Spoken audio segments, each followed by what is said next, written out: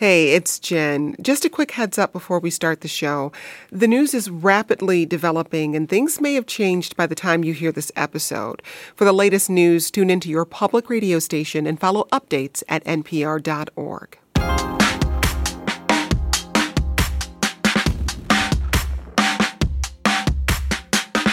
This is the 1A podcast. I'm Jen White, and you're listening to the News Roundup. Inflation is up, mask mandates are coming back, at least in some places, and a billionaire makes a bid for Twitter. There's a lot to get to, but there's one story that's top of mind for most people, including President Biden. I'm not going to wait to take action to help American families. I'm doing everything within my power by executive orders to bring down the price and address the Putin price hike. In fact, we've already made progress since March inflation data was collected. Your family budget, your ability to fill up your tank, none of it should hinge on whether a dictator declares war and commits genocide in half a world away. Joining us to guide us through this week's news is Jonathan Lemire. He's Politico's White House bureau chief. He's also a political analyst at MSNBC, where he also hosts Way Too Early. Jonathan, great to have you. Glad to be here again. Also with us is NBC correspondent Carol Lee. Carol, welcome. Thank you. It's good to be here. And rounding out the panel is Chris Cillizza. He's a politics reporter and editor-at-large for CNN. Welcome, Chris. Thanks for having me. So the war between Russia and Ukraine is nearing its 2-month mark. As casualties rise and more cities are attacked, President Joe Biden says what's happening to the Ukrainian people is a genocide. Jonathan, earlier this month, Biden said he didn't think that what had happened so far in Ukraine amounted to the level of genocide. What's changed? What's changed is that we have seen images of atrocities in places like Bucha, other suburbs of Kyiv, and we're starting to get reports as to the horrors of Mariupol as well. This is not the first time the president has shifted tactics or, frankly, gotten out ahead rhetorically of where the administration is in terms of policy. Let's recall he declared that Vladimir Putin was a war criminal before anyone else in his administration did so. He called for Putin's removal from power before anyone else said so. And in fact, the White House tried to quickly clarify his comments that came at the very end of his European trip. And now here, he went a step further and became the first to deem it a genocide. But of note, they didn't walk these back. In fact, they sort of embraced it, although they made clear that this statement, like some of his others, were more of the president speaking from the heart, aides say, rather than declaring policy. Genocide has a legal definition, as does war crimes. So it'll, as the administration officials have said, they'll leave it up to the lawyers to determine whether or not that's actually happened. But that is where the president's mind is right now, as this war seemingly shifts into a new phase, with Putin admitting that his initial efforts to topple Kyiv were unsuccessful, and now withdrawing, if you will, or redirecting his forces to the east, to the Donbass, which a more limited campaign perhaps, which is certainly good news for the Ukrainian people, but what may happen there may be months and months of a brutal onslaught, a set-piece battle between the two forces, and just increasing calls from President Zelensky of Ukraine to the West to send more military aid. Well, Carol, as Jonathan says, the president's declaration isn't policy. So why is it significant that he said this? Well, it's significant because typically the president, what he says is sets policy. So it's an interesting line that the president's trying to walk here, particularly on foreign policy. What the president says usually is what U.S. policy is. So what he's trying to do here is say what he personally believes and at the same time say, but our policy officially is not what I might personally believe. It's a little complicated and somewhat convoluted, but from the president's perspective, he's a little frustrated that, according to officials that I've talked to, that essentially the bureaucracy just does not move as fast as this situation on the ground in Ukraine is evolving. And Joe Biden, as a senator going back decades, has a history of really leaning into and calling things genocide and putting pressure on government officials to do that in past conflicts. And now he's president and he's seeing what's happening. And there are intelligence officials who think that this could move into what would be formally designated as genocide. And so the president's sort of reflecting that. And at the same time, there's a very rigorous legal process that is undertaken to to designate something genocide and call out a regime in this way formally. And one of the interesting things here is that President Biden's even ahead of human rights groups on this, who are saying, we haven't made that determination. And usually they're ahead of the U.S. government on this stuff. So he's saying what he thinks, and his team has, now that this is the third go around, as Jonathan just said, of an instance like this where the president's ahead of his own administration, they're more embracing his comments and saying, hey, this is just what he means personally. We're not cleaning this up. He meant to say it. I will say it wasn't a surprise to the president's aides that he came out and publicly said this. This was something that's been under discussion in the administration for weeks. But it was a surprise that he did it at an event in Iowa about inflation. Well, for once, President Biden and former President Donald Trump agree. In an interview with Fox News this week, Trump had this to say while criticizing the economy. It is so sad to watch. And now add to that what's going on in Ukraine. That's genocide. What's happening in Ukraine is people have never seen anything like that before. Chris, what does this signal to you about how U.S. politics are shaping around Russia's invasion of Ukraine? Well, we know, Jen, that Donald Trump is careless at times, I'll say, is probably the best interpretation with his words. So he's also a former president, so him saying something is a little bit different than the current president, as Carol and Jonathan have noted. I think it's easy I think we have to make the distinction between the technical legalistic definition of genocide, which has only been invoked 8 times since World War II. It's the result of the Holocaust. And sort of as Carol said, there's a legalistic definition of what it actually means that can take months and even years to get to. But I think there's a difference between that, obviously, and what Biden and even Trump in his own way are seeing on the ground. And I think we have to draw that distinction. Saying something is a genocide and it meeting what is a legal, historic term that makes it genocide are two different things. But again, look, Donald Trump is by far the most popular figure in the Republican Party. It's not even up for debate. So when he says things, we've seen this when he makes all sorts of comments, when he said that Putin was smart for going into the eastern part of Ukraine. His words have impact. Now, he doesn't always realize or maybe care. He may realize and may not care how much impact his words have. I think Biden is more aware. Candidly, it would be hard to be less aware, I think, of the impact your words have than Donald Trump. But again, he is someone in Biden who does tend to get a little bit over his skis, or at least over the skis of the administration. And certainly in this case, he is well beyond the sort of State Department investigation and findings into whether or not this meets the legal definition as established since World War II of genocide. Well, Biden announced $800 million in additional military aid for Ukraine, and this comes ahead of a possible Russian attack in the eastern region of Ukraine that could determine the next stages of this war. Carol, $800 million is a lot of money. What would this package include?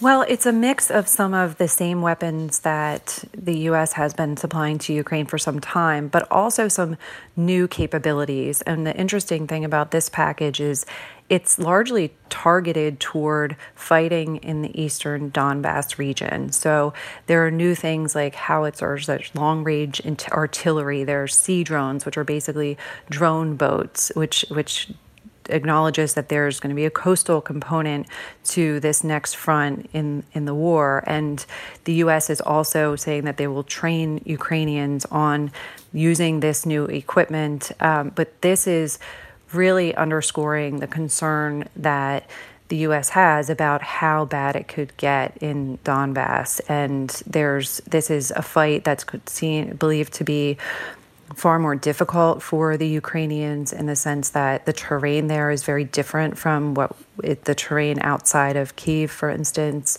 It's more rural, and it also is something an area that the Russians are very familiar with because they've been operating in and around this region for some 8 years. So this package is designed to try to help the Ukrainians fend off the Russians in this region. And one of the things that we've seen just in the last 24 hours is this revelation from first reported by the Washington Post, that this is really starting to get under Russia's skin. And they sent this formal diplomatic note to the U.S. warning that these weapons shipments are adding fuel to the conflict and could bring about, quote, unpredictable consequences. So things that really seem to be escalating. You also heard from the CIA director in the last 24 hours warning that given what's happened in Ukraine and how the Russians have been on their back foot a little bit, that there's a real concern that Russia could lash out and use a tactical nuclear weapon or something along those lines. So this is a package that's meant to help the Ukrainians in this region, but at the same time comes with potential consequences. Republicans on the Senate Intelligence Committee are calling for the White House to share more intelligence with Ukraine. What are they asking us to share? They are asking for the next degree of cooperation in terms of weapon systems, intel in terms of what Russians might be doing. To Carol's point, nuclear or chemical weapons, as Russia tries to also regroup for the humiliating loss of their warship in the Black Sea. Back with more in a moment. This is 1A. And remember to join future conversations. Download our 1A Vox Pop app and leave us a voicemail.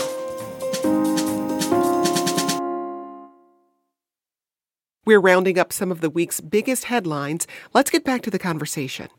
Election season is going to look a lot different in 2024. The Republican National Committee unanimously voted to withdraw from the Commission on Presidential Debates.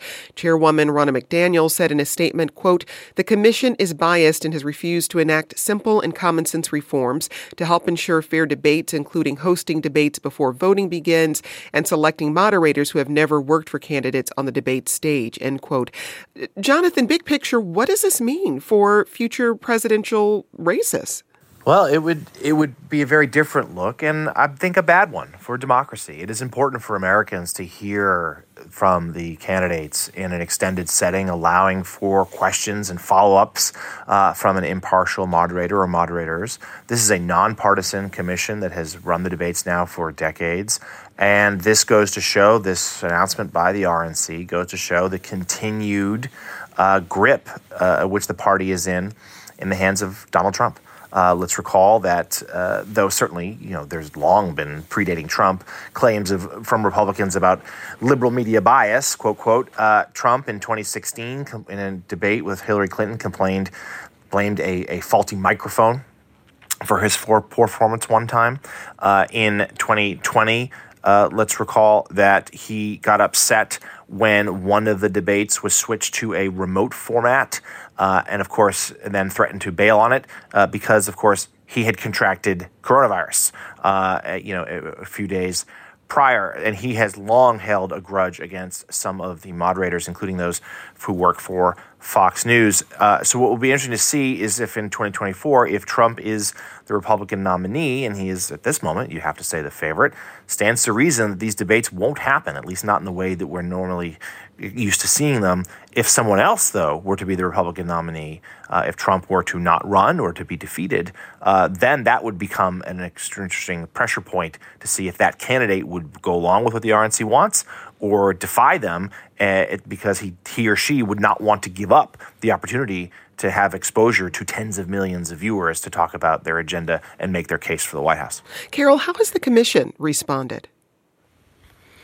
Well, look, I think this is something that the commission, they've been on the spot since the 2020 debates.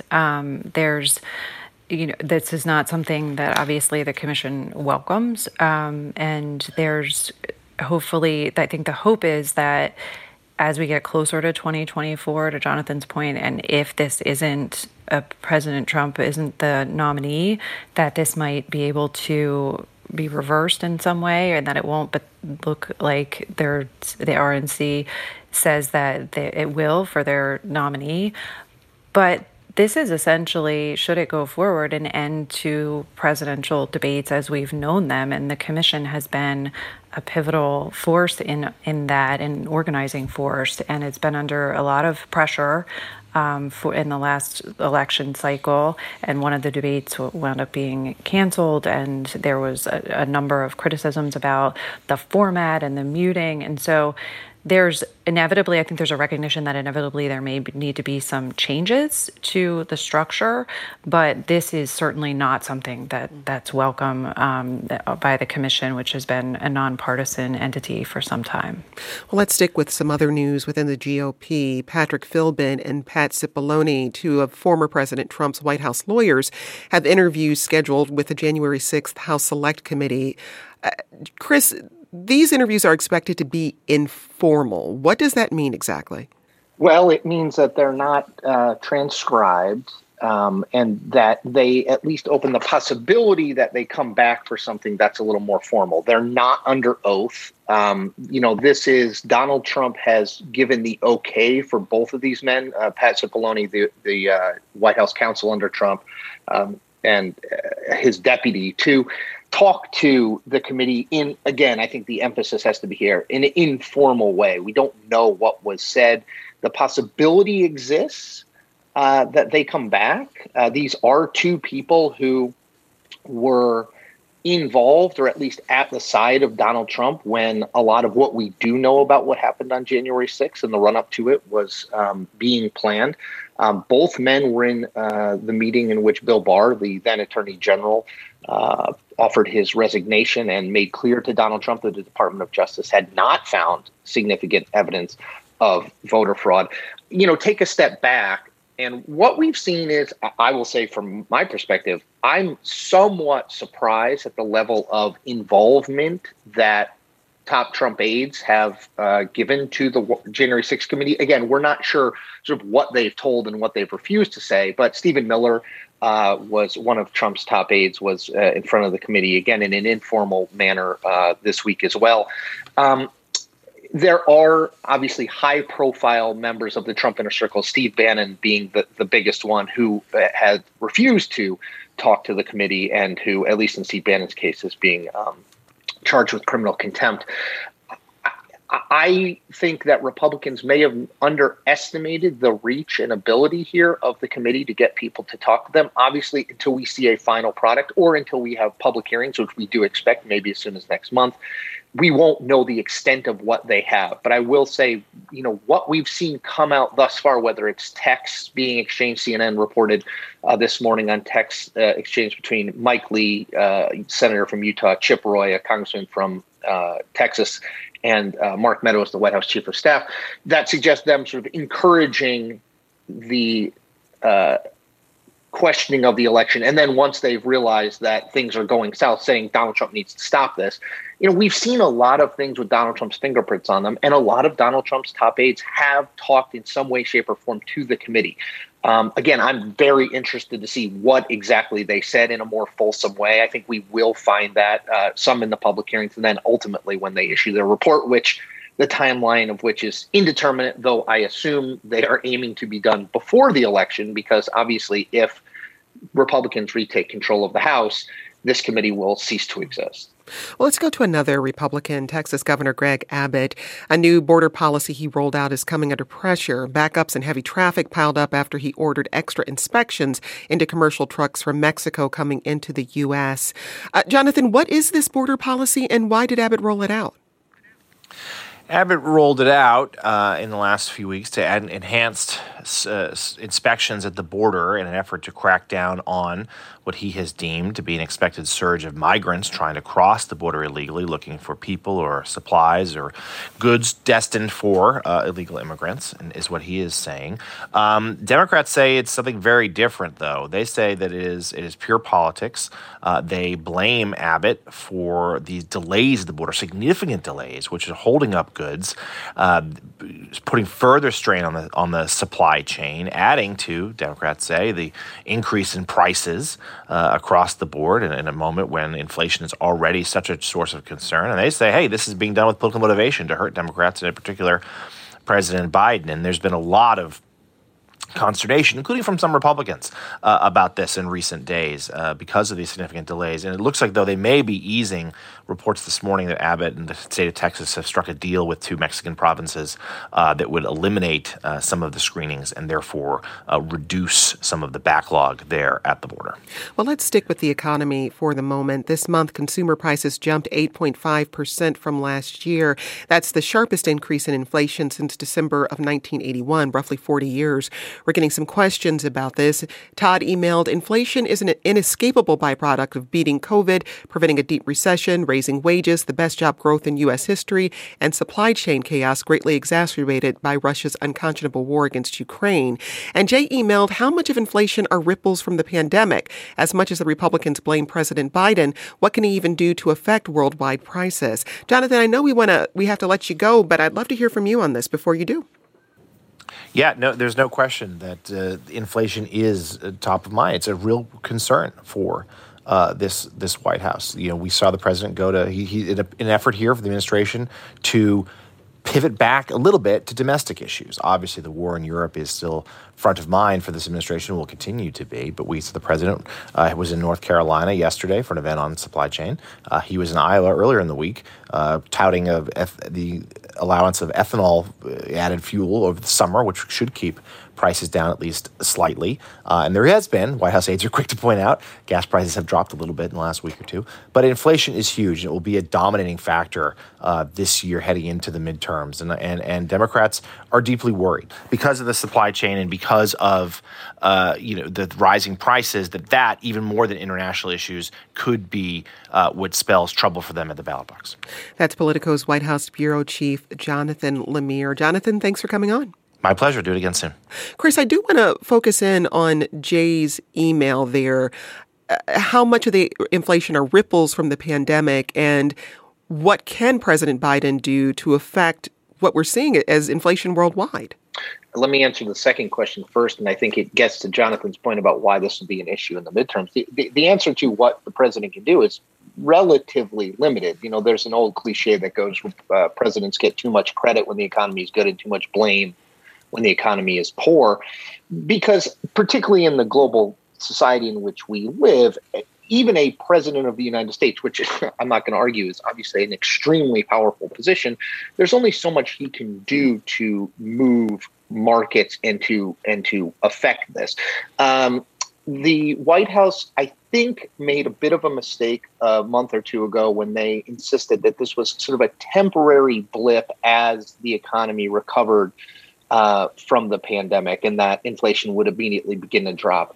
The 8.5% growth in March versus the prior March is the highest since December of 1981. Anytime you're getting into the highest number in terms of inflation in 40 years, you are in a tough spot. I think what's really difficult for the Biden administration is they're trying to argue what could look like contrasting things.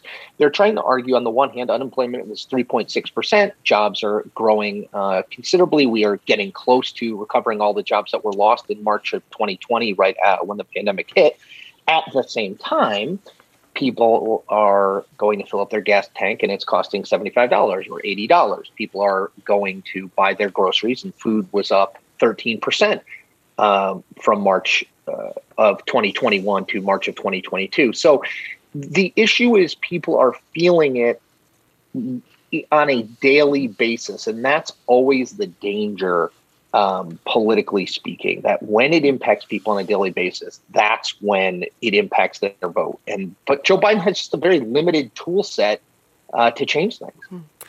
Carol, your thoughts. How do you think this is going to play out in the midterms? Look, this is a year ago. If you asked the White House if they could take one thing off the table in terms of their political problems, it would have been coronavirus. Now that feels largely, to a certain extent, at least manageable. And if they could take one thing off the table politically in terms of a headache, it is inflation. If you look at the president's polling numbers, NBC News had a poll, our most recent one, that shows his handling of the economy, the way that Americans feel about that, is just consistently dropping. It is at 33% of Americans think he's doing a good job on the economy. That is not where a president wants to be, or a Democratic Party wants to be, heading into midterm elections, which already put the party in power at a disadvantage historically. So you see the president trying to talk about this. At first, the message was, hey, we can do something about this. We can do something about gas prices. We're going to work on inflation. Now it's more of a blame game. It's Putin's fault. It's residual effects from coronavirus and the pandemic.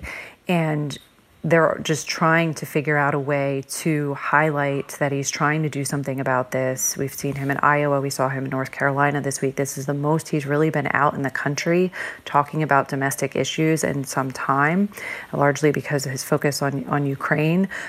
But they're trying to find a way to move through this while also knowing, to Chris's point, that there isn't really much he can do policy-wise. The Federal Reserve has a role to play here.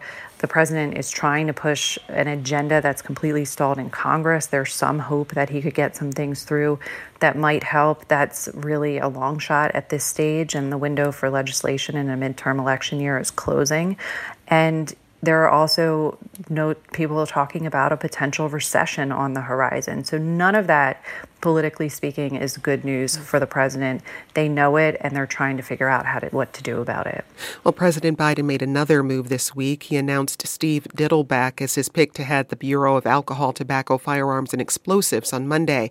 The president also revealed plans to combat the nation's gun violence problem. Today, the United States Department of Justice is making it illegal for a business to manufacture one of these kits without a serial number. Illegal.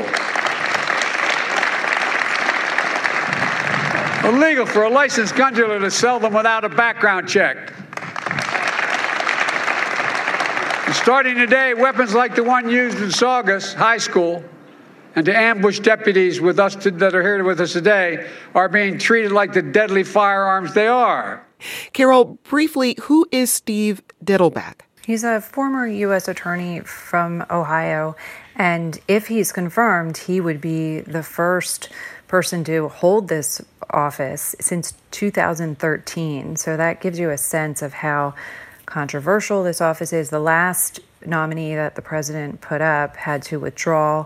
And so this is something that has not necessarily gone well for the administration so far. There's hope that this will be successful, and that the candidate nominee will indeed be able to get through the Senate. But that remains to be seen. Well, Chris, that other nominee was David Chipman. He was Biden's first choice for this role. Very briefly, what, if anything, is different this time around? Well, so Chipman was forced to withdraw when some moderate Democrats, as well as all Republicans, were worried about his every town of gun safety. He had worked for that Michael Bloomberg group, had worked for Gabrielle Giffords' group. They just viewed him as too anti-gun.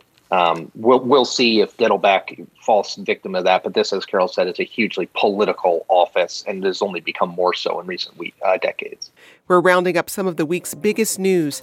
A reminder to have your questions answered on future topics or just to let us know what you think. Tweet us at 1A. We'll be back with more after the break.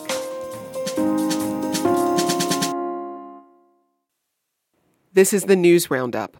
Let's turn to the latest in COVID news. This week, the CDC estimated the highly transmissible BA2 Omicron subvariant is now responsible for nearly 86% of COVID cases in the United States. The subvariant makes up 90% of COVID infections in the Northeast, where case rates have doubled in recent weeks. The uptick in cases prompted the Biden administration to extend the deadline for the national mask mandate for airplanes and public transit to May 3rd. The CDC said the extension will give officials more time to assess how the spread of BA2 affects hospitalization levels and deaths. We got this tweet from Bill, who says the only reason I still wear masks is because they're still required on public transportation, and I have nowhere to put them after I get off the bus. Now, Carol, originally the mask mandate for planes and public transportation was set to end on Monday, April 18th. Why did the administration settle on May 3rd? Is 2 weeks enough to assess the impact of BA2? Well, that's what the CDC is saying, that if 2 weeks, these 15 days will give them the time to assess what exactly is going on with the B2 variant and where it might be raging. Right now, it's obviously very prevalent in the Northeast. And so several weeks ago, the expectation was that this would be lifted. There's been a lot of pressure from the airlines on the administration to lift this. And, there's a lot of COVID fatigue. There are a number of people who are over it and just want to take the masks off. And transportation is one of those last places where masks are required, also hospitals, but just in terms of people going about their daily lives. So with this new variant, they decided that they would take a beat and see what happens with this new spike in cases. The belief going forward is that we're not going to be in this space where this is being extended for months at a time going forward, that if they do reach May 3rd and there's still a concern about this variant or perhaps another variant or in the future, that they would just extend it for these short-term durations. The concern is that once you take the masks off, how do you get them back on? The airlines have experienced some of the really, aggressive pushback from consumers about wearing masks. And so there is that side of the debate that if you tell people to take them off now, how do you get them to put them back on when this has been such a struggle to begin with? But again, the airlines really want this. The lobbyists have been pushing for this. So while some people are frustrated with it, this is something that the CDC said is the prudent thing to do at this particular time. Well, Chris, as Carol says, the airline industry groups have come out strongly against an extension of that mask mandate. If a mask requirement for planes is lifted or loosened, how do you think that will impact air travel and the people who get us from point A to B? Well, I think what we've seen with air travel, business air travel remains lower than it was pre-pandemic, but personal travel has gone through the roof. I can personally attest to this, having just gone through spring break with my kids. Every airport we went into was absolutely packed. Every airplane we were on was absolutely packed. I'll also say that the people in front of us refused to wear masks, despite being told repeatedly by the flight attendants to do so. The recourse that a flight attendant has in that situation is relatively limited. We are 30,000 feet above the ground. We're not going to remove the people from the plane at that moment. So I think to Carol's point, it's easier to extend a mask mandate that's already in place than it is to revoke it and then try to put it back into place. I think the reality is the Biden administration is doing everything they can to project calm and that we are in a new phase of this pandemic, that it is one we are living with, that the virus is currently mild in most people, particularly those if you've been vaccinated and boosted, and that we are not going to go back to some of the more onerous restrictions. At the same time, I think of it as a duck floating very gently above the water, but paddling furiously under the water. I think the reality is that the Biden administration doesn't know where this subvariant is necessarily headed. 2 weeks is an attempt to buy itself a little bit of time in order to figure things out better. Cases are up in 31 states. Now, in some of those places, they're up marginally. I don't want to suggest that, there's like Omicron, a massive surge. But this virus has proven, over and over again to confound the best predictions of our smartest epidemiologists and doctors.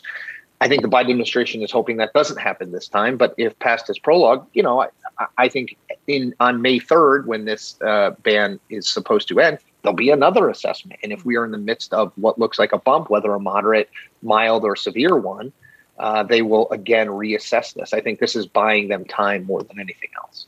Well, this week, President Biden also extended the national public health emergency that's been in place since early 2020 for another 90 days. And this will keep in place certain health benefits like flexibility around telehealth and broader Medicaid coverage for the most vulnerable Americans who may have lost health care coverage otherwise.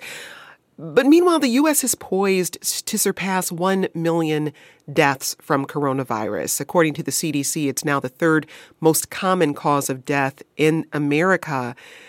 And Carol, I struggle to wrap my head around that number, especially as much of the country is pushing for looser guidelines on COVID restrictions. How are you reflecting on this moment?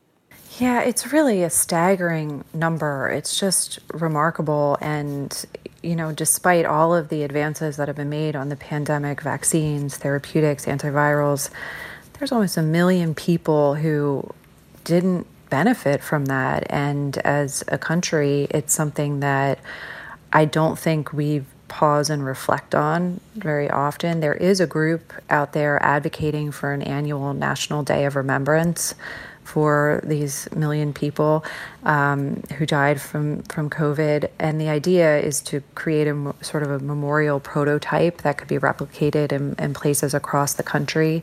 There's some support in Congress for that.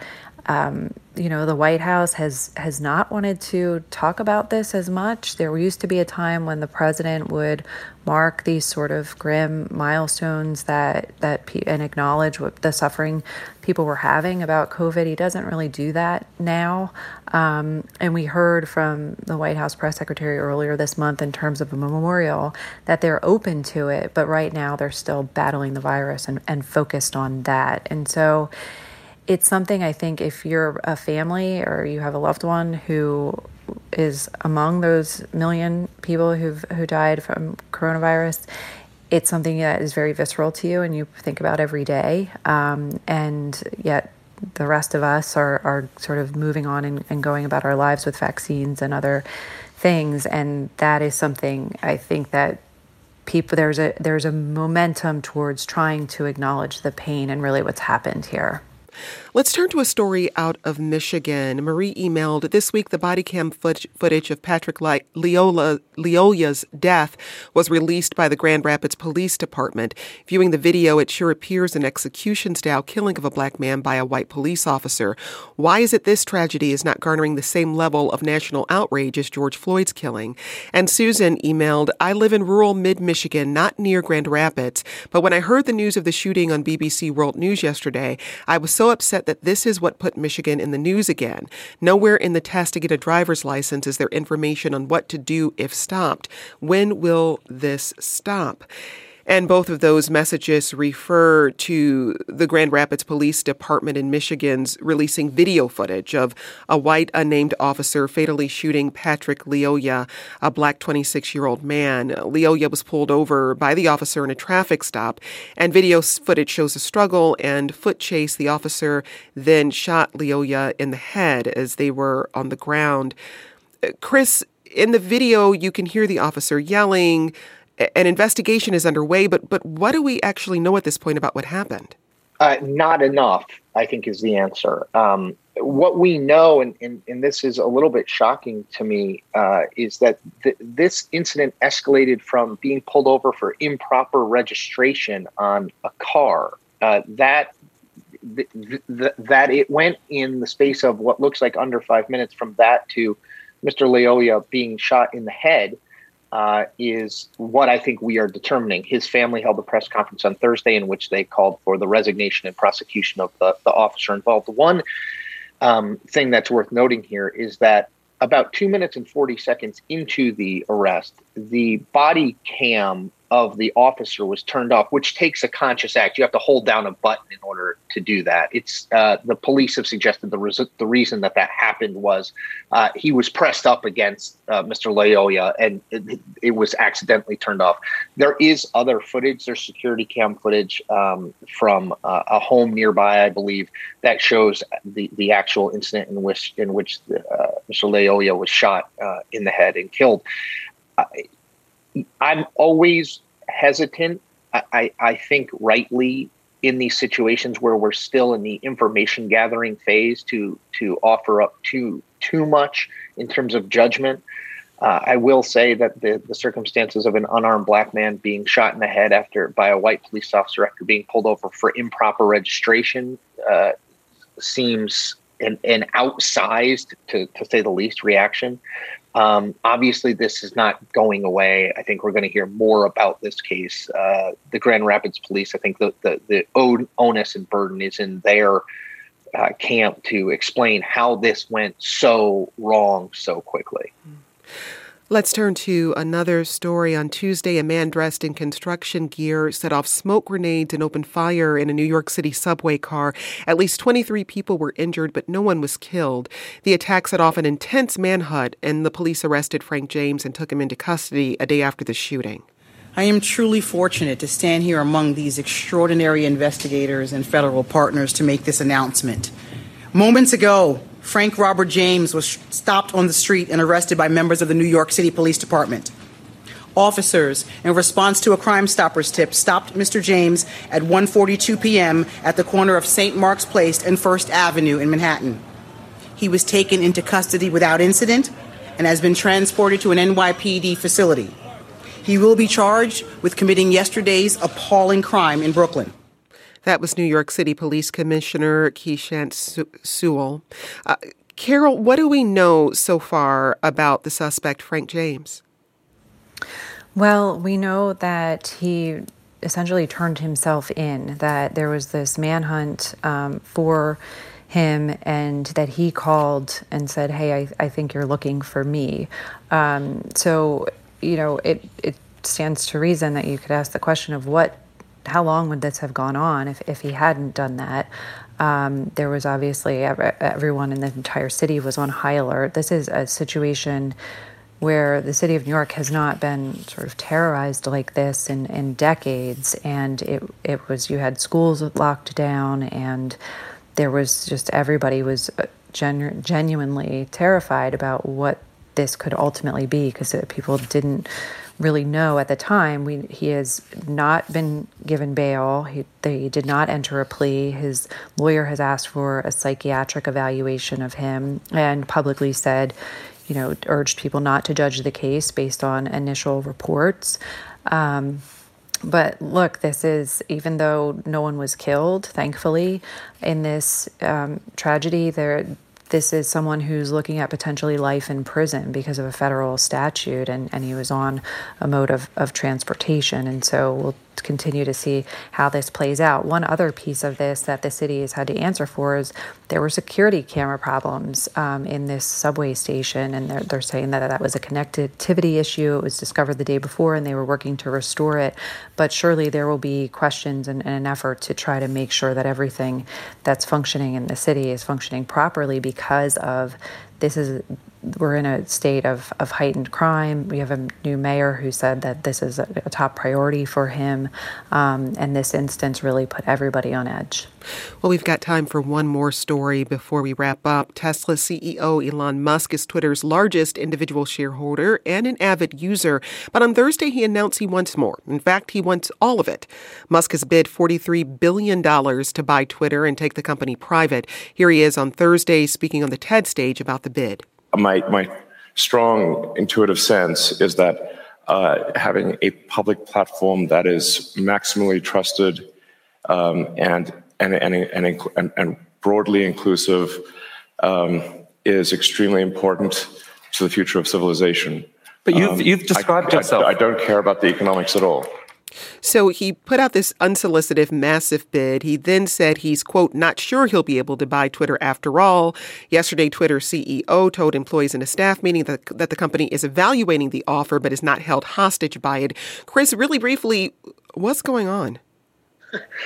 Well, Elon Musk is worth $200+ billion and is throwing his wealth around. I was struck by his comments at TED yesterday, in which he essentially said the economics of this, me buying this, don't make a lot of sense, and I'm not sure it's gonna be able to work. A cynic would suggest that Musk, who was offered a seat on the Twitter board and then rejected it prior to this bid, that he is looking for a way to dump those 9.1% share that he owns in Twitter. And this is a way to say, well, they didn't let me buy it, so I'm getting out of it. I'm getting rid of it. We'll see. But he's done things similar, maybe not on this scale, before. That's Chris Cillizza. He's a politics reporter and editor-at-large for CNN. Also with us today, Carol Lee, an NBC correspondent. Thanks to you both. 1A's audio engineer and sound designer is Mike Kidd. He gets technical assistance from Adrian Danhauser. Aileen Humphreys is the producer and editor of 1A On Demand. Chris Castano is our digital editor. We'll discuss the week's biggest headlines from around the world in just a moment. You're listening to 1A.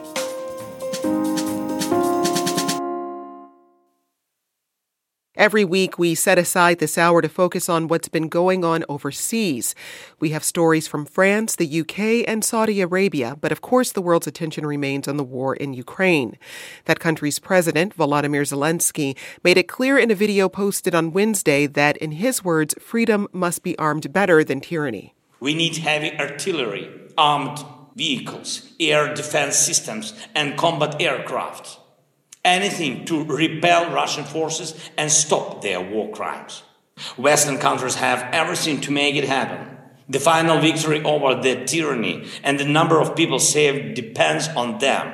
Arm Ukraine now to defend freedom. Both the U.S. and its European allies are convinced Russia is poised to escalate assaults in eastern Ukraine. And that was before Moscow sustained a significant setback with the sinking of its flagship warship on the Black Sea. Let's get into all of it. Our guests this week are Nick Schifrin, Foreign Affairs and Defense Correspondent for PBS NewsHour. Nick, welcome. Thanks very much for having me.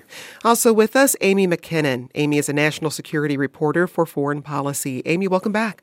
Happy to be here. And Emily Tamkin is U.S. editor for The New Statesman. Emily, thanks for joining us. Oh, thank you for having me. I want to start with this email we got from Jeremy, who says, I'm sure you'll be commenting on the sinking of the cruiser. Please mention the seemingly retaliatory bombings across Ukraine that continue to kill civilians. Nick, first, what more do we know about Russia's flagship warship that ended up at the bottom of the Black Sea? The Moskva is a fascinating story, actually. It was commissioned in the 80s in what was then the Soviet Union in Ukraine, in Mykolaiv, one of the main cities that today Russia has tried to bombard and take over. And it's really been associated with every part of Russian foreign policy, Russian military steps in the last 20 years. It was part of Putin's outreach to NATO in the early 2000s, but then it became part of his targeting NATO, both in Georgia in 2008, in 2014, when Putin first targeted Crimea and eastern Ukraine, and of course this war as well. And it's the flagship of one of the most important parts of the Russian Navy. We do not know why it sank. All we know is that it was about 60 miles off the coast of Odessa, the main port in the Black Sea in southern Ukraine, when it caught fire. And the Ukrainians say they hit it with 2 Neptune missiles. The Russians say there was some kind of accident of ammunition on board. And the U.S. has not been able to verify either claim. But it is now at the bottom of the ocean, and it has become a symbol of Ukrainian resistance, not only its fate today, but also it was involved in one of the most notorious early actions of the war, where it tried to kill Ukrainians on a little island off the Ukraine coast. The slogan, which cannot be repeated on public radio, that Ukrainian soldiers gave to that boat became a slogan that Zelensky has used, and you see all across Ukraine a symbol of Ukrainian resistance. To the second part of Jeremy's email, Amy, how has Russia responded? Well, a spokesperson for the Ukrainian Armed Forces today said in a briefing that there had been a real uptick on Russian missile strikes in the south on Thursday night, which they believe to be a retaliation for the sinking of the Moskva, of the Russian cruiser. But all of this is coming against the backdrop of what many military analysts and Ukrainian Western officials believe is going to be a really bitter and quite probably decisive battle in the Donbass in eastern Ukraine in the coming days and weeks ahead, which some analysts that we spoke to this week believe could in many ways decide the fate of the war. And there's a lot that hangs in the balance. Russia's troops are really battered and bruised by the initial phases of the war. What we're seeing right now is they're repositioning forces that were in around the Kiev region in northern Ukraine. They're moving them towards the east. They're trying to cobble together units out of the forces that they have left. And Russia has sizable manpower. It is a very large country, but they have also taken incredible losses. And so a lot depends on whether they're able to kind of piece together those forces.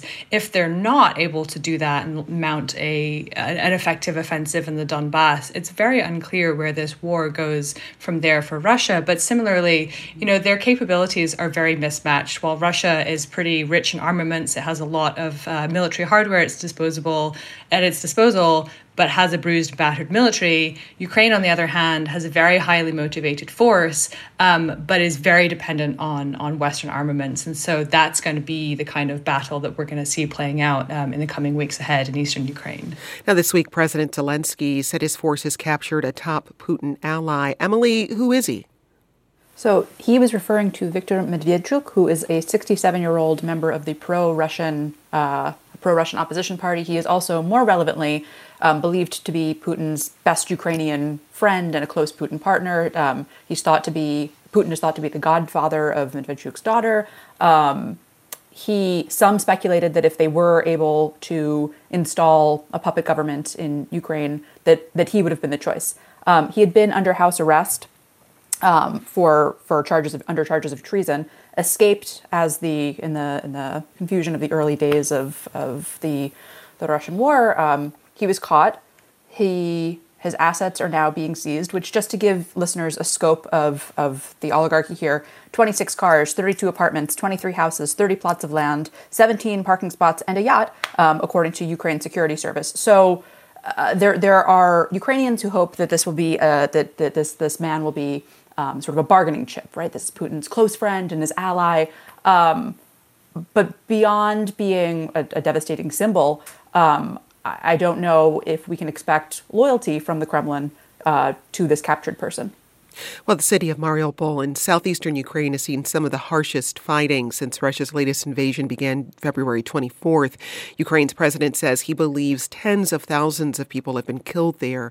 On Wednesday, Russian state TV broadcast images it claimed were Ukrainian soldiers surrendering in Mariupol. Russia says more than 1,000 Marines had given up fighting in the besieged port city, but those claims have not been verified. Amy, how significant could Russian gains in Mariupol be as the country shifts its military strategy to the east? Russia seizing Mariupol would be pretty significant. It would give them a major foothold on the Black Sea coast, from which they could push up north in this, what is thought to be this coming offensive in the Donbass. It would be, I think, Ukrainians have held out for so long and fought so valiantly. I mean, Mariupol has held on for so much longer, I think, than anybody really expected. But I think it would be a real blow once that finally and what many think inevitably does happen. But it's going to give Russia, a pretty strategic foothold on the coast from which they can both push along that coast, but also push north into the Donbass. Meanwhile, Russian President Vladimir Putin continues his disinformation campaign. On Tuesday, he met with the president of Belarus, Alexander Lukashenko, and suggested images of civilian massacres in the town of Bucha were quote-unquote fake and staged by foreign agents. Nick, what impact is Putin's propaganda having on building support for the war effort at home in Russia? A successful one. Those of us who report on Moscow, on Russia, we so often talk to English speakers. We so often talk to people who live in St. Petersburg or Moscow or who are members of this 10% or 15%, according to independent polls by Levada, which is the leading pollster in Russia, who oppose Putin. And those are the most Western-leaning people. They're the most open to Western arguments about Putin. The vast majority of Russians, I would say, do not consume our news. They are consuming news that's largely controlled by the Kremlin on Russian TV. 90% of Russians get their news from Russian TV. And there's support for Putin. There's support for the war. I'll give you an anecdotal story that I've heard. I was in Ukraine a few weeks ago and talked to people leaving Kharkiv, the Ukraine's second largest city and the largest city that's close to the Russian border. And a couple who were fleeing Russian bombs told me that they were talking to their Russian siblings, Russian cousins, and those people in Russia didn't even believe that there was an onslaught on Kharkiv and would not believe them, even though this Ukrainian couple sent them photos. The polls also suggest that Putin's popularity has gone up 20%, 30%. Since this war began. Now, we don't really know if that's all that accurate, but the bottom line is that Putin has been shrinking the space for any kind of criticism, any kind of dissent for many years. And that has further shrunk to the point where at this most critical moment, there's almost no dissenting voice left. Well, one outspoken critic of the Kremlin, Vladimir Kara-Murza, was detained by Russian authorities on Monday, and this came hours after the Russian opposition politician gave an interview to CNN. This regime that is in power in our country today, it's not just corrupt, it's not just kleptocratic, it's not just authoritarian.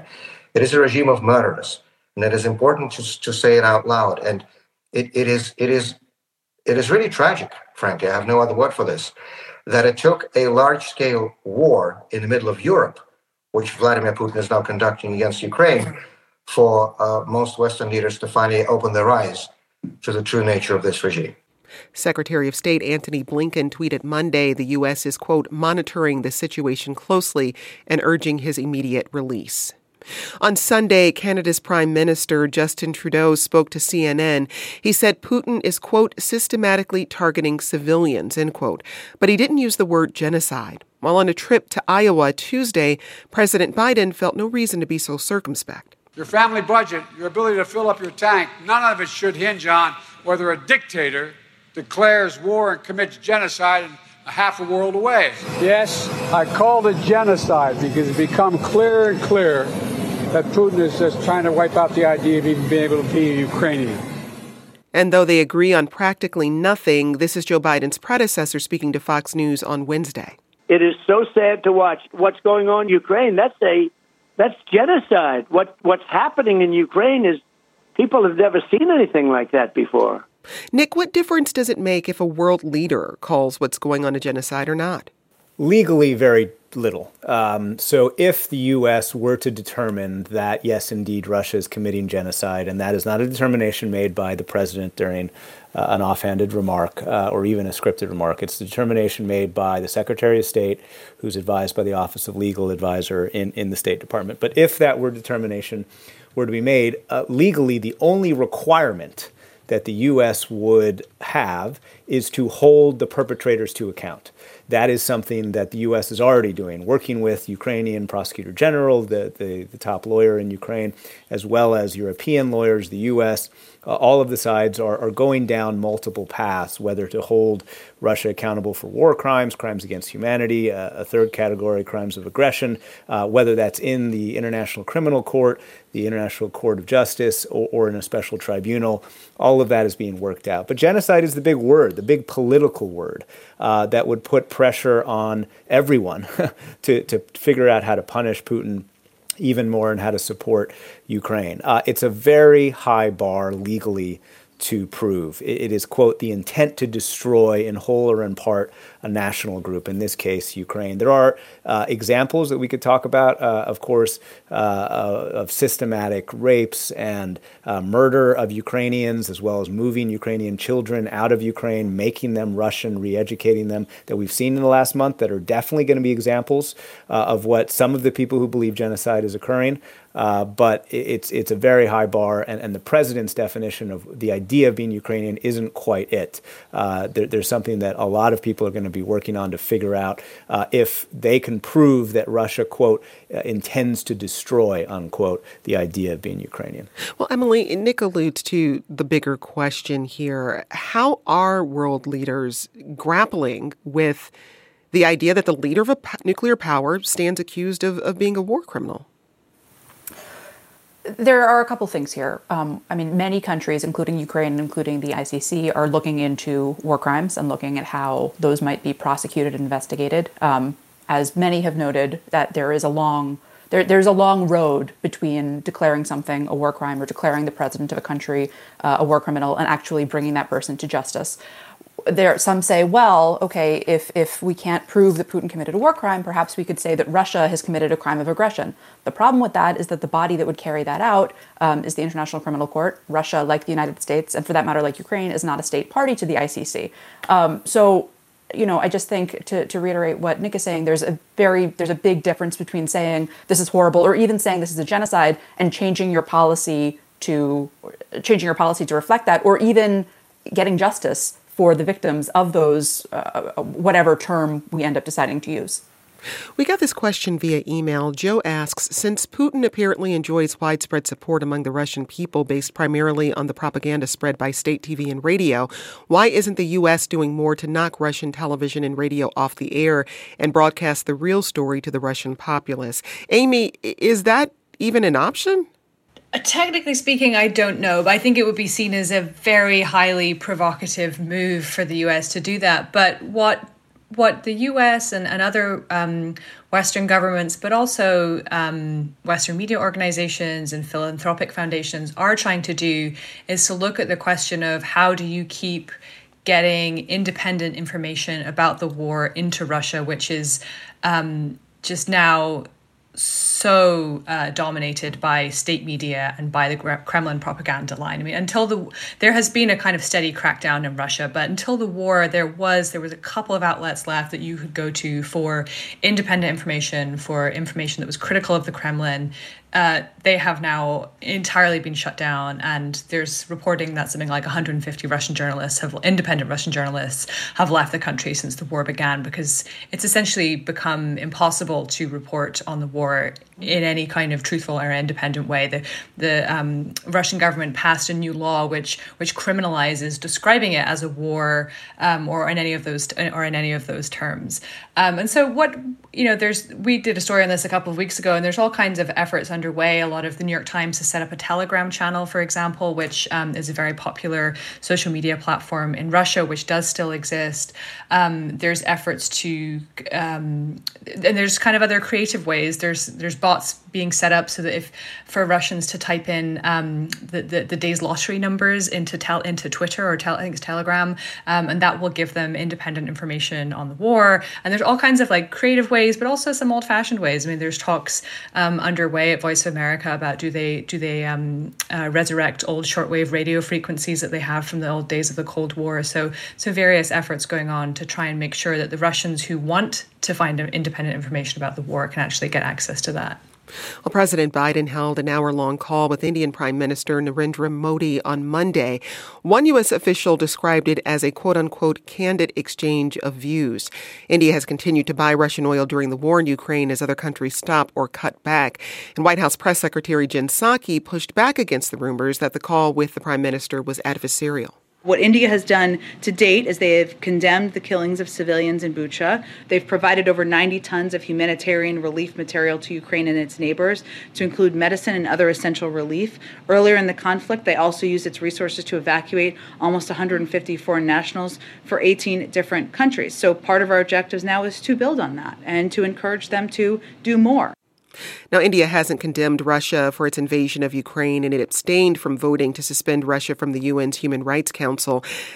Just lay out some of the dynamics that are at play here, Emily.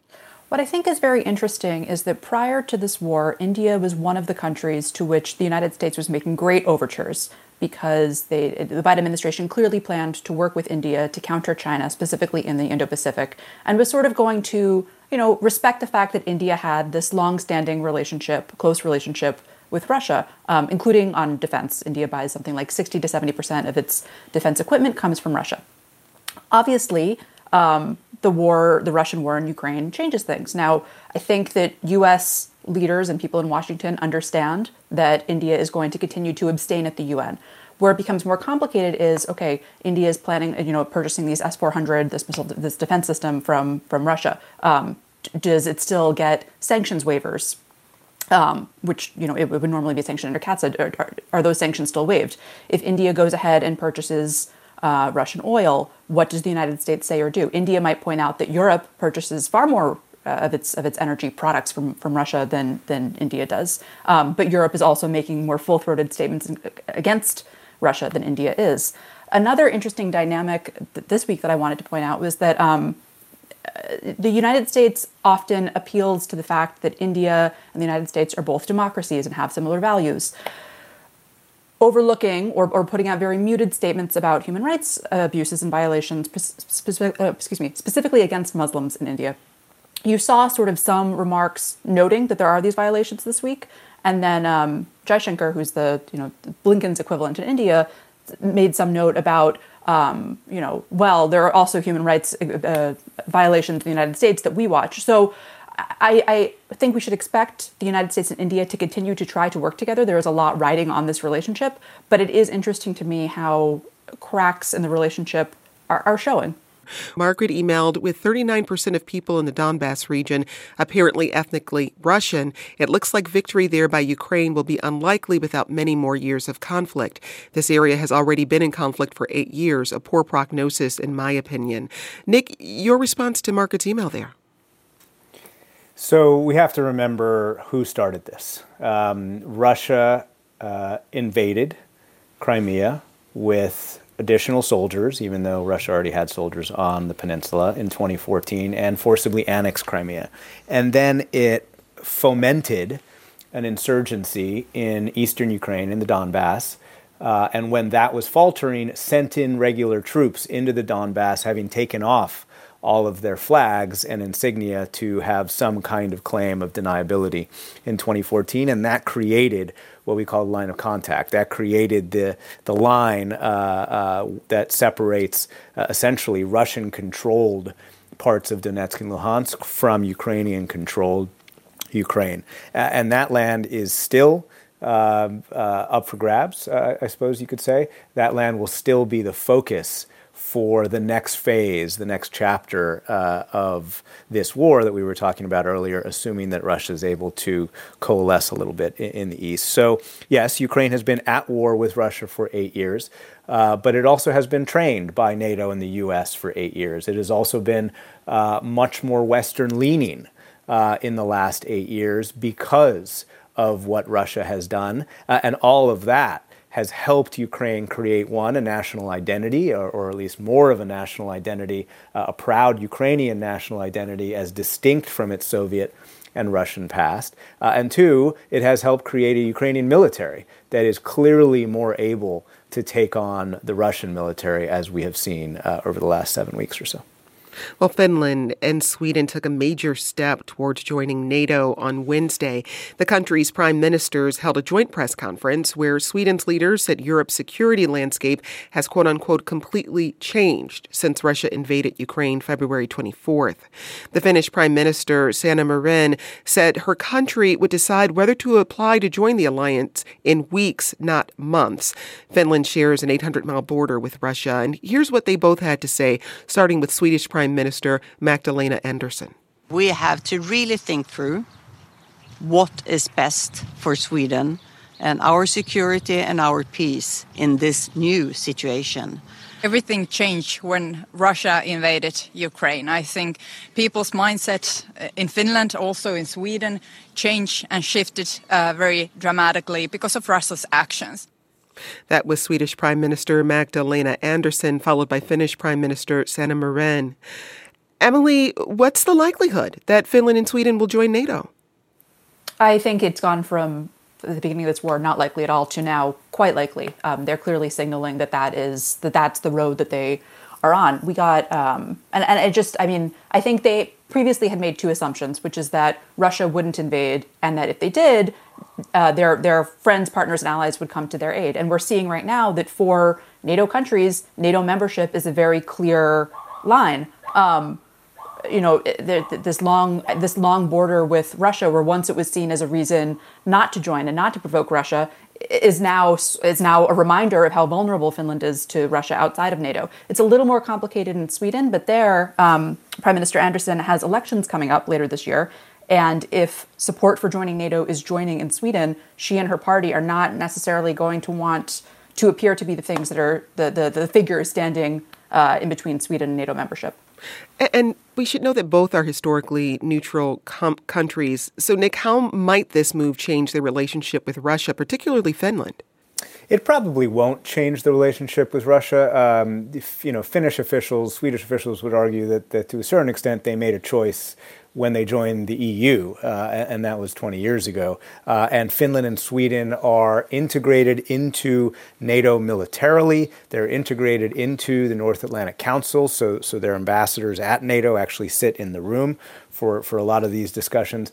So it may not make a huge difference in the actual relationship with Russia. But of course, Russia is threatening that it will. So just today, Russia threatened to put more weapons, hypersonics and nuclear weapons in Kaliningrad. That is the little enclave that sits as part of the Baltics, basically just northeast of Poland. That is something that American officials, European officials have been very worried about for many years. And so Russia pulled out that card immediately. But, you know, I think that it's more likely than not at this point that Finland and Sweden would join NATO. Certainly the expectation in both Brussels and Washington is that they will. And that is just such a significant change. It's a real strategic shift for these countries that, yes, they have been part of the EU, yes, they have integrated into NATO, but they haven't been willing to take that next step. And it shows not only, as we've been talking about, how vulnerable they feel, but also the political momentum against Moscow, the willingness of European countries to make generational shifts because of what Putin has done in Ukraine. That really cannot be understated, how significant, whether from Sweden and Finland this decision looks like to be, or some of the decisions that Germany, for example, has made about its weapons future as well. Well, Amy, if these countries decide to move forward, how quickly would that process move? I think a process is going to be a fairly quick one. I mean, as Nick said, I mean, both countries are very already closely integrated with NATO, if not formal members. But one thing I think is that both have expressed a concern about what that process will look like in terms of security guarantees, because we have heard threats from Moscow making kind of veiled warnings about what they would do in response. It's of course unclear whether they would follow up on that or whether those are just hollowed threats. But certainly I think officials, European and US officials are looking at, you know, what to do in that interim once the two countries indicate that they do want to join NATO and formally apply. In that time period, be it weeks or months, what kind of security guarantees they would be able to extend to them in the event that Moscow did take some kind of provocative action. Final word to Ukraine's First Lady, Olena Zelenska. For security reasons, we haven't seen or heard from her since the war started, but recently she's done a few interviews in writing, including with CNN. Her replies were voiced by an interpreter, and these were her closing remarks. The main thing for Ukraine today is that the whole other world hears and sees us. And it is important that our war does not become habitual, so that our victims do not become statistics. That's why I communicate with people through foreign media. Don't get used to our grief. The words of Olena Zelenska, voiced by an interpreter after an email interview with CNN. She's married to Ukrainian President Volodymyr Zelensky. We're going to move on from Ukraine, but a quick question from Paul, who asks, why is it in America's national interest to admit Sweden into NATO? What's good for Sweden is not necessarily good for the United States. Nick, your thoughts?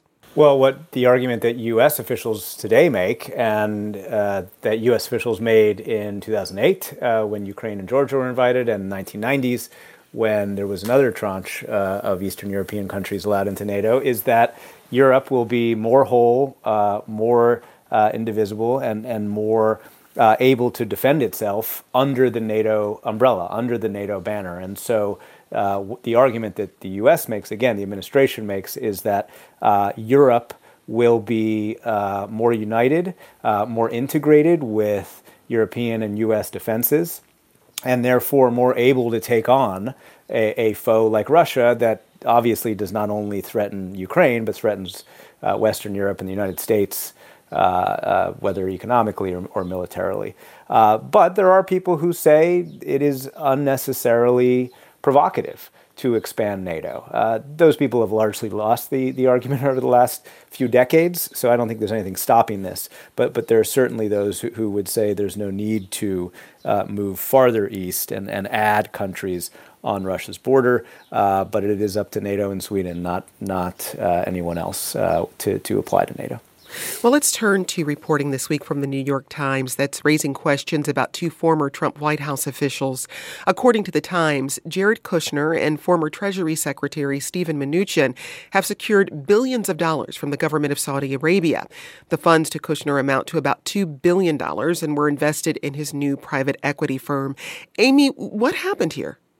So After Trump left office, Jared Kushner set up a private equity firm, and according to this reporting from the New York Times, he secured a $2 billion investment from Saudi Arabia's sovereign wealth fund.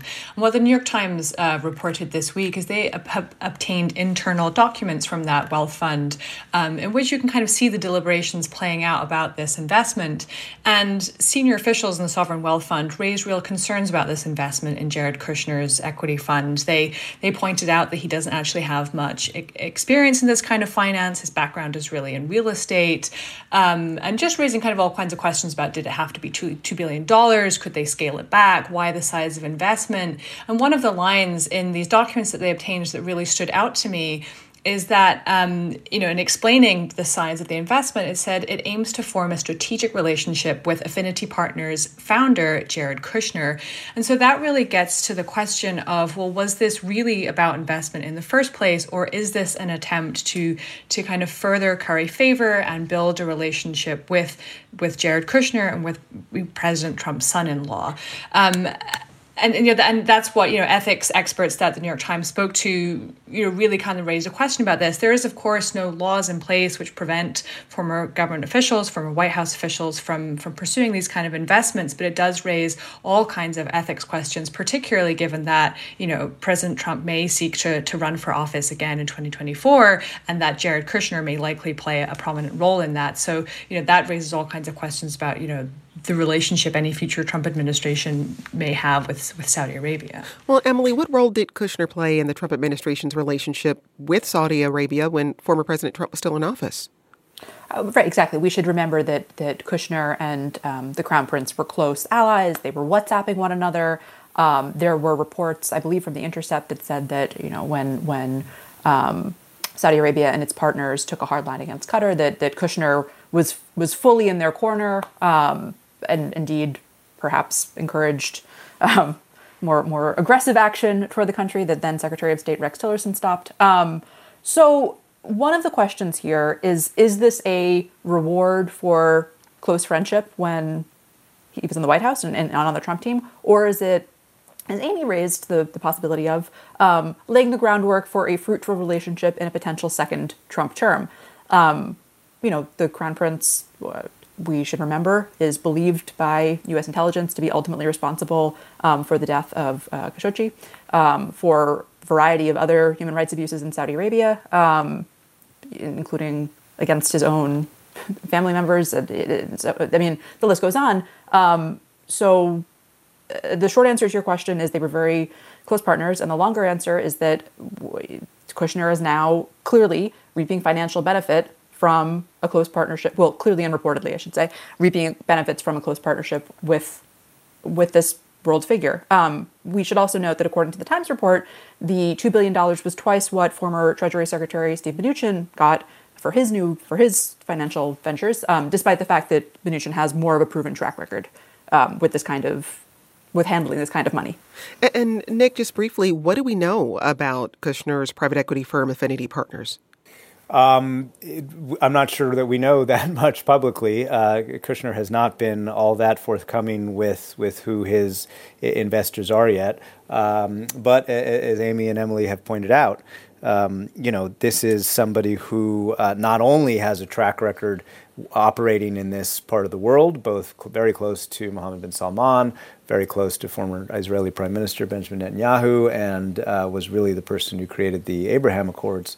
But it also will be someone who is very involved in former President Trump's assumed run for president coming up in the very near future. And so that's why there's a lot of questions about this investment and frankly, all of the investments that he may or may not be doing in the region. Well, let's turn now to France. For the third time in the past 20 years, a candidate from the far right has made it through to the runoff round of France's presidential election, and that's causing anxiety for many. Amy, what happened and what happens next? Well, the next round of runoff in the Marine Le Pen, who is she secured 23% of the vote in the runoff of the elections. The second round is going to take place later in April. Again, just kind of raising all kinds of concerns about what France might look like under a right-wing leader. And Marine Le Pen has outlined, her ambitions for what it would look like if she were to become president, such as leaving the European Union, leaving NATO. And I think, we've kind of gone through these bouts of anxiety with French elections before, but I think what this also gets to is all of these shock effects that are gonna these wider ripple effects that are gonna knock on from the war in Ukraine, of course, because there's been incredible rise in inflation in France, and many analysts believe that has what has driven support for Le Pen in the polls, and this is just the first instances of it. I mean, I think we're going to see all of these political shockwaves playing out in Europe, but also across the world, as all of these second and third order effects from the war in Ukraine play out.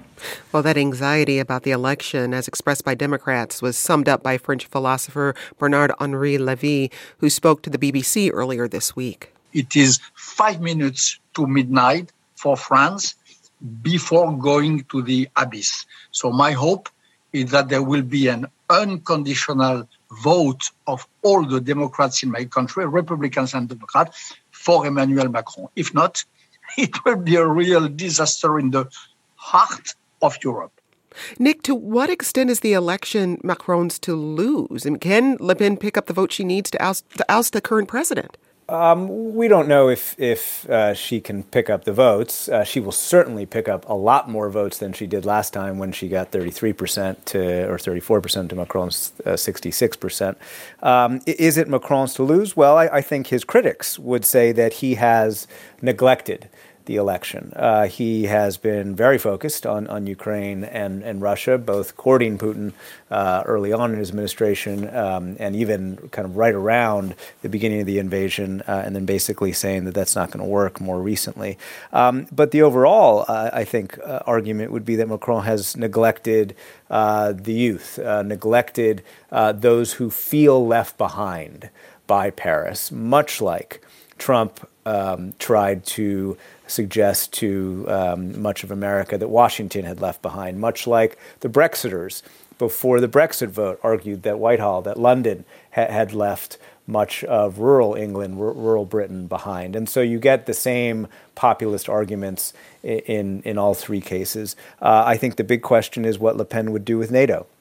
She would withdraw, she says, from the military coordination body, not from NATO itself. Would that reduce NATO's ability to help send weapons to Ukraine? Probably not, but her influence on the EU would be very high because she could veto any further sanctions on Russia, and that is the big push being made by Kyiv, certainly, and to a certain extent by Washington, to get Russian gas, Russian oil out of the continent, to replace it in order to reduce Putin's ability to fund his military. Le Pen could block some of those efforts if she were elected president.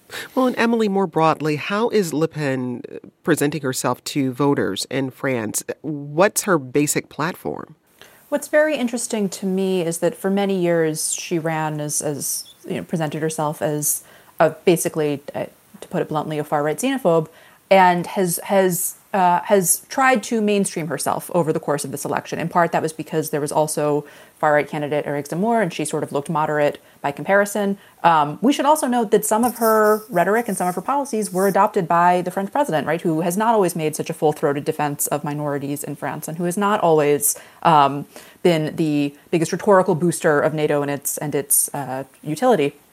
So she's presenting herself as more mainstream this time, despite the fact that she has this long history of outspoken xenophobia, and her, and as Nick noted, particularly younger French citizens are buying it. I should say that according to polling published first in the New Statesman exclusive, the gap between them is widening slightly, but there's still some time between now and the second round. And one question will be whether Mélenchon, who is the far left candidate, whether his voters now go to Macron or if they go to the other, away from the center toward Le Pen. Well, here's something that's never happened before to a sitting prime minister. Today, I've received a fixed penalty notice from the Metropolitan Police relating to an event in Downing Street on the 19th of June 2020. And let me say immediately that I've paid the fine and I once again offer a full apology. The British Prime Minister and his wife were fined this week for attending a birthday party for the PM held despite lockdown rules in number 10 Downing Street. And as a result, Boris Johnson became the UK's first serving Prime Minister to be sanctioned for breaking the law. Amy, Johnson is still facing calls for his resignation. Is there any chance he might be forced to go?